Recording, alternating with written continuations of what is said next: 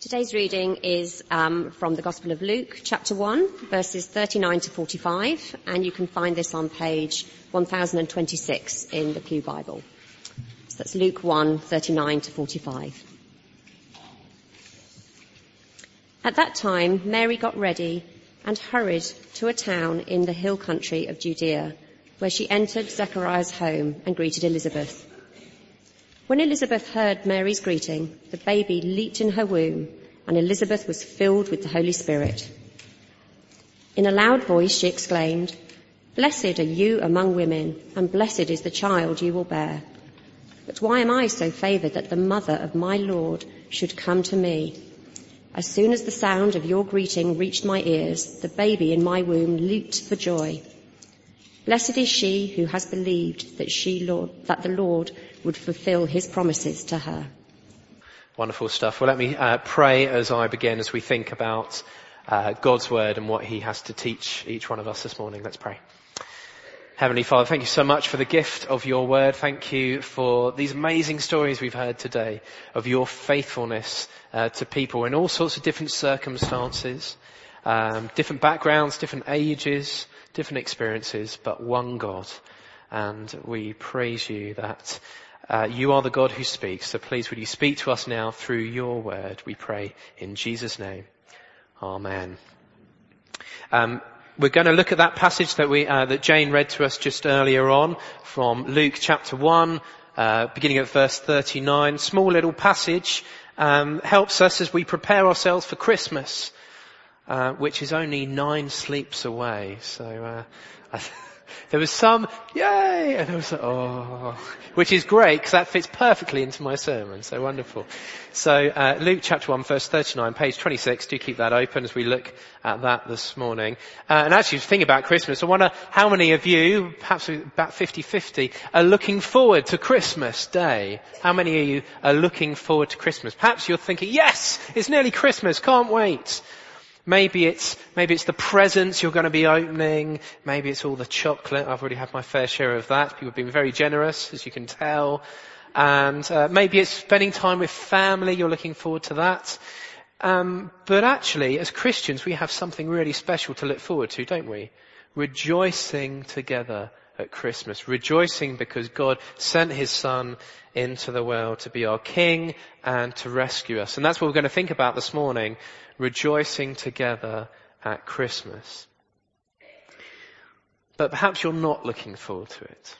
Perhaps you're not looking forward to Christmas. Perhaps it's because this year there's going to be a different Christmas to the one that you were expecting.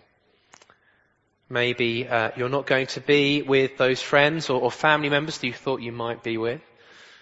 Maybe it's because someone isn't here anymore for one reason or another. For a lot of people it's going to be a very hard Christmas. Maybe there's been a whole string of hard Christmases for you. And we probably all find ourselves somewhere on that spectrum between maybe anxiety about Christmas and maybe we just can't wait. But wherever we are at, God gives us really good reasons for why we can look forward to rejoicing together at Christmas. And we're going to think about what this passage has to teach us about that this morning. We're going to ask 3 questions as we think about rejoicing together at Christmas. What do we need to do? What should we expect? And how does it change us? What do we need to do? What should we expect? How does it change us? So first off then, what do we need to do? Well, this passage tells us that if you are a follower of the Lord Jesus, or perhaps you think you're somewhere on that journey towards believing, what we need to do is to meet together. We meet. Christians need to meet together out of a desire to share what God has done. It's great hearing those testimonies earlier, to hear about what God has done in their lives. And it's important that we remember this because I think there's 2 pressures that we might feel pulling on us depending on where we were born and kind of people we spend time with, because there are these 2 mistakes that we tend to make about why we meet together. Perhaps in more traditional cultures, we meet together out of a sense of community. If everyone is going to church, then we think, well, we better be part of that. It's easier to opt in with what people are doing. And in many cultures in the world, that is, perhaps even in this country, that is still the case. We meet together out of a sense of community, social gathering. It's a good thing. And actually, when I've spoken to non-Christians who have maybe come into church or an event that we're running, often they'll comment on this great sense of community that seems to be here, which is wonderful. We want all of that, but it's not just that, is it? That is vastly selling the church short just to say it's a good community. It's a bit like a really nice club or a social gathering.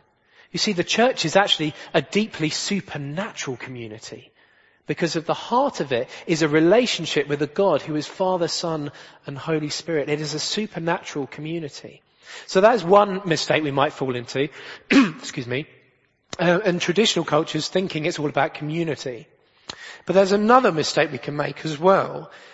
And we see this more in modern cultures, and this is this idea of it being more about the individual and seeing it from an individualistic point of view.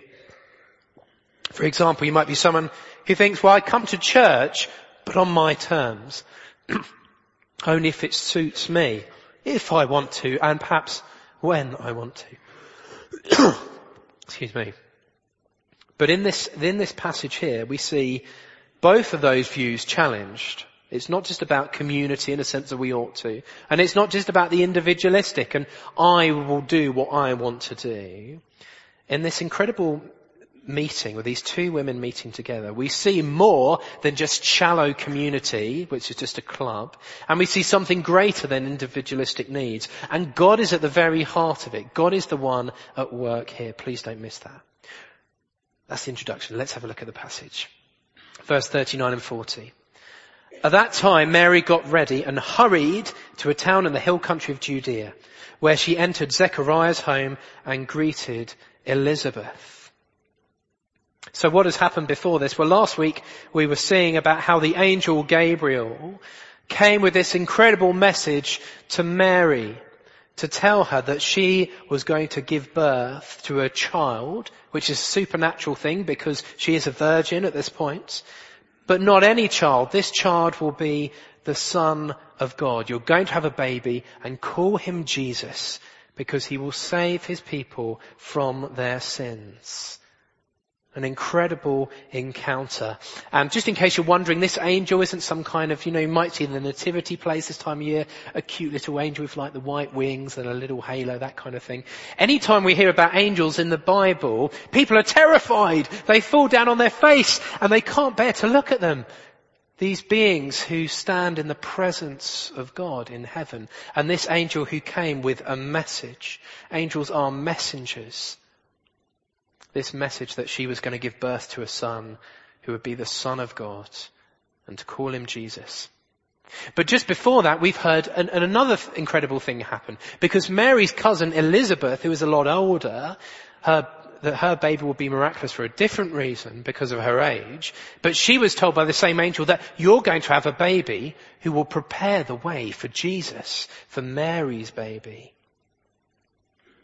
So these two are about to meet. And in verse 36, the angel told Mary that Elizabeth, your cousin, will have a child. So Mary has got all this information going round in her head. What shall I do? Who can I go to? Who has experienced something like I have? Who understands what I am going through? At least, is there anyone with some connection? And the angel says, yes, Elizabeth, your cousin. So Mary travels all the way from Nazareth, just up in the north of Israel, all the way down just outside of Jerusalem, just under 100 miles or so, for this amazing meeting. But it's not just the two of them there, is it? Elizabeth is carrying her baby, who will be John the Baptist. He's about 6 or 7 months old probably at that time. And Mary is carrying in this tiny microscopic embryonic stage the Son of God in her womb. But we're told as well that God by his Holy Spirit is also there. Mary wants to go to someone who has experienced something amazing just like her. And actually this is a powerful motivation for meeting as we think about why we meet together at Christmas and what we need to do. This idea of thinking, I need to be around others who know this God's work as well in their life. To help me to understand and to make sense of what is going on. Someone who can help me in my confusion. Help me get perspective when I can't go at it alone. This is a good desire to have. To share with others what God is doing, to ask for help. I wonder, what if this story had been different? What if Mary had tried to go it alone? If she tried to be all 21st century and individualistic? It's just me and God. I'll try and carry this burden on my own and I don't need anyone else. I can just me and God, just me and God. Well, actually, that wouldn't have been a good outcome at all, would it? And it's certainly not something we should be doing in the church. Paul, writing to the Galatians, says that we are to carry one another's burdens. But God is providing something bigger for Mary so she doesn't have to do it on her own, even just with one other person. And God's provision of Mary was incredible. Even at the cross when Jesus was dying and Mary, his mother, was looking on, even from the cross, he tells John, one of his disciples, to take care of her and to treat her as his own mother. Even dying on the cross, God is providing for his people. I wonder, perhaps are you trying to go it alone this Christmas? Perhaps that's you. You're not here out of a sense of community. Perhaps you are, but maybe you're trying to go it alone. That's probably more of a pressure for us, I think, in 2018. It's a bit like this. It's a bit like driving a car, trying to go on it on our own. It's like driving a car without ever going to a petrol station. You may have a full tank to start with, but then all of a sudden you notice the needle drop down to red, and then you start chugging along, and then all of a sudden it splutters and stops. You think, I don't need the petrol station. I don't need to be refilled. I don't need the fuel to keep on going. I can do it on my own. Who needs petrol? The truth is we can't do it on our own. I know I can't do it on my own. I need you. I need my church family to help me, to support me, to pray for me as I do that for you as well. Now, of course, for many of us, there are going to be obstacles that make that hard, but it is worth it. Perhaps those are obstacles in the past. Perhaps it was experience of church growing up. Perhaps we had a really hard time. Or perhaps we've been let down by Christians. But there's still no reason to go at it alone this Christmas, or indeed forever. We need to commit to meet together, not just when things are going well, but in the tough times too. And there's been great examples of that in this church family that I've seen.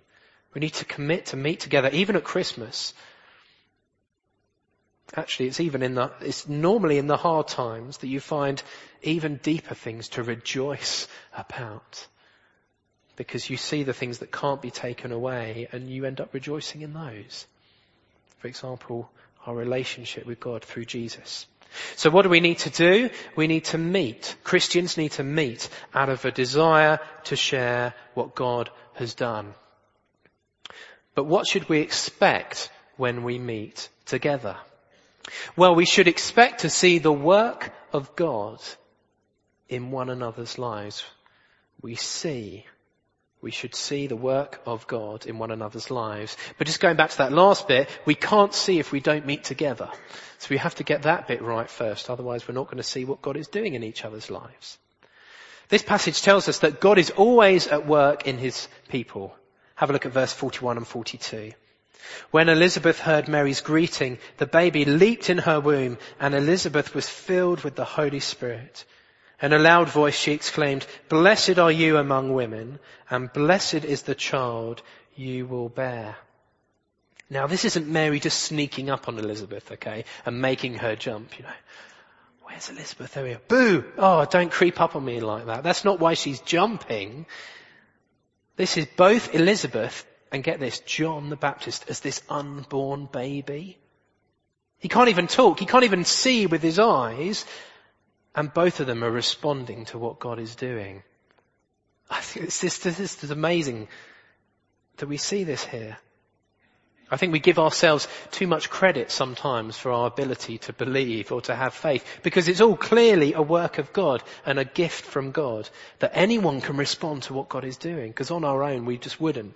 Eyes closed, we'd look the other way. It's God helping us to see what he is doing in people's lives.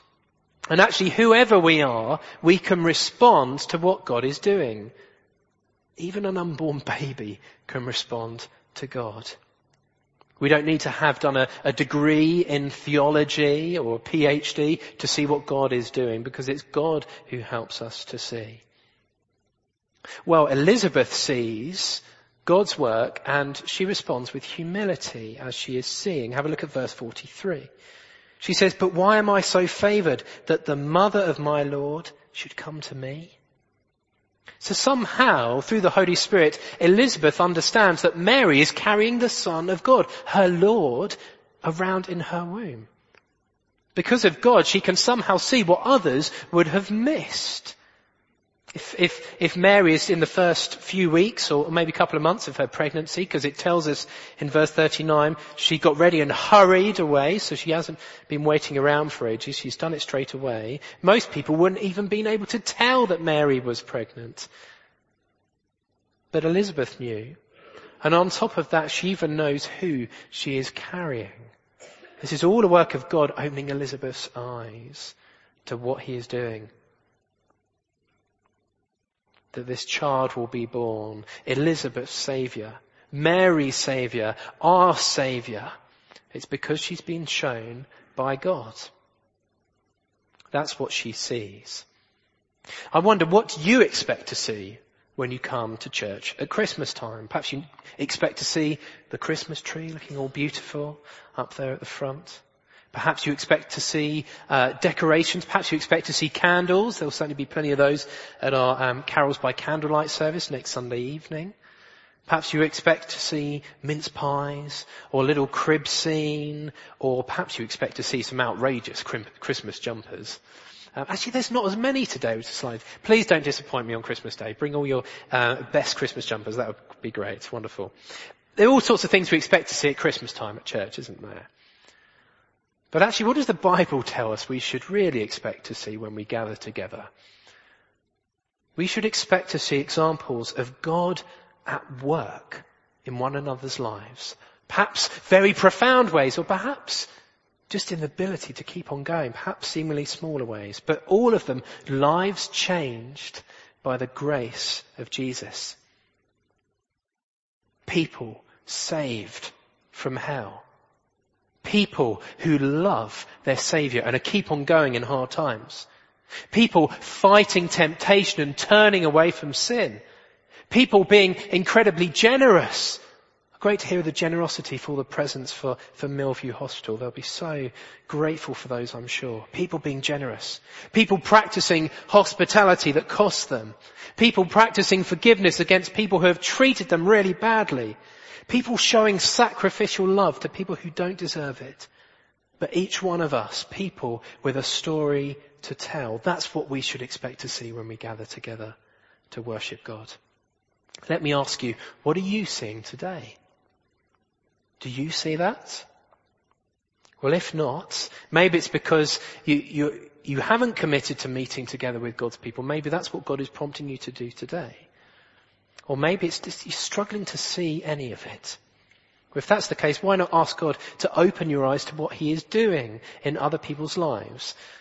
And maybe ask him as well to open your eyes to what he wants to do in your life. So wonderful to hear those testimonies from different backgrounds, different life experiences this morning as part of a baptism, and from Jenny as well. So what should we expect when we meet together? Well, when we gather together at Christmas, and of course at other times, we should expect to see the work of God in one another.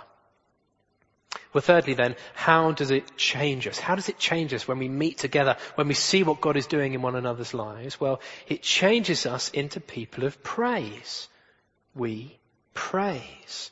This means it's not just individualistic. It's not coming to church. This isn't just what I get out of it and I'll go if I want to. But neither is it just this shallow community. It is being part of something incredible where each one of us has our own song of praise to sing because of what God has done in our lives. And great to hear, as David was praying for Jenny as well, thinking about what they've seen in their small group as well. Great opportunity to see what God is doing in each other's lives. It's hard, isn't it, with so many people at church, but maybe in smaller groups or meeting together with other Christian friends, we can see that as well. And it helps us. We sing. That's one way as we praise God, isn't it? We meet together, we sing songs, whether they're new songs or whether they're old hymns.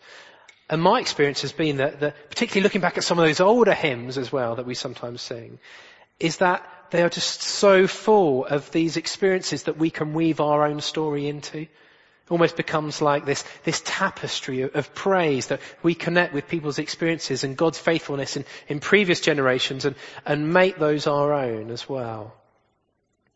Well, look how Elizabeth praises as well. She sees many things to give thanks to God for. Verse 44 and 45. She says, as soon as the sound of your greeting reached my ears, the baby in my womb leaped for joy. Blessed is she who has believed that the Lord would fulfill his promises to her. So the Holy Spirit is speaking through Elizabeth, who was able to tell why the baby leaped. It wasn't just because, he was having a bit of a jiggle around. The baby leaped for joy. I love this. This baby who can't do anything for itself is able to respond with joy and praise and leap. Elizabeth commends Mary's faith. She says, you believe God's promise to you. And what an amazing promise it was. We can look around today and see others holding on to God and believing him. And that should cause us to praise as well. Thank God for them keeping on going with Jesus even in hard times. You see, rejoicing together at Christmas changes us into people who leap for joy. I wonder when was the last time you felt like leaping for joy? Well, what I thought I'd do now is we're all going to stand up and we'll go for a nice leap all together. Okay, let's not do that. You can do afterwards if you want to. Come up to me and leap. That would be great. But seriously though, we want to give praise to God. We want to give praise to God. We want to leap in our heart, don't we? We want to see God's work in other people's lives and leap in our heart out of thankfulness to him. We praise God with song. We praise God in our hearts. We praise God with our words. And we also choose how to respond in those situations as well. So often we listen to our emotions instead of speaking to them. We choose to praise God even when we don't want to. And even when it's hard, because we are committed to meeting together, to seeing what God has done, and because God is changing us into a people of praise. Because that's who we are becoming, a people who praise him. We praise him because we see in each other how God is fulfilling his promise to make a people for himself who are saved by the work of Jesus on the cross and who believe in him. That is his promise to the world. We're rejoicing together at Christmas, which means it changes us into a people of praise. So let's just wrap up then. Well, rejoicing together at Christmas. What do? Well, we meet together because we want to share what God has done in our lives and share in each other's joy too. What should we expect? Well, we should expect to see the work of God in one another, perhaps in very grand ways, perhaps in just small ways, keeping on going when it's hard. We should expect to see the work of God in one another as he opens our eyes. And finally, how does it change us? Well, it changes us into a people of praise who can experience joy whatever the world throws at us this Christmas. Let's pray. Heavenly Father, thank you for Christmas. Thank you that we can meet together, and there'll be, I imagine, lots of people coming along to services. Pray that you would help us to keep on meeting together. Yes, over Christmas, but for the future as well, until, Lord Jesus, you return. And Lord, we thank you that we can meet together in safety. We thank you as well that when we meet together, we can see examples, as we've seen this morning, of you working in people's lives. And Lord, as we see that, help us to be humble and help us to praise you because of what you are doing. We ask this in and through Jesus' name. Amen.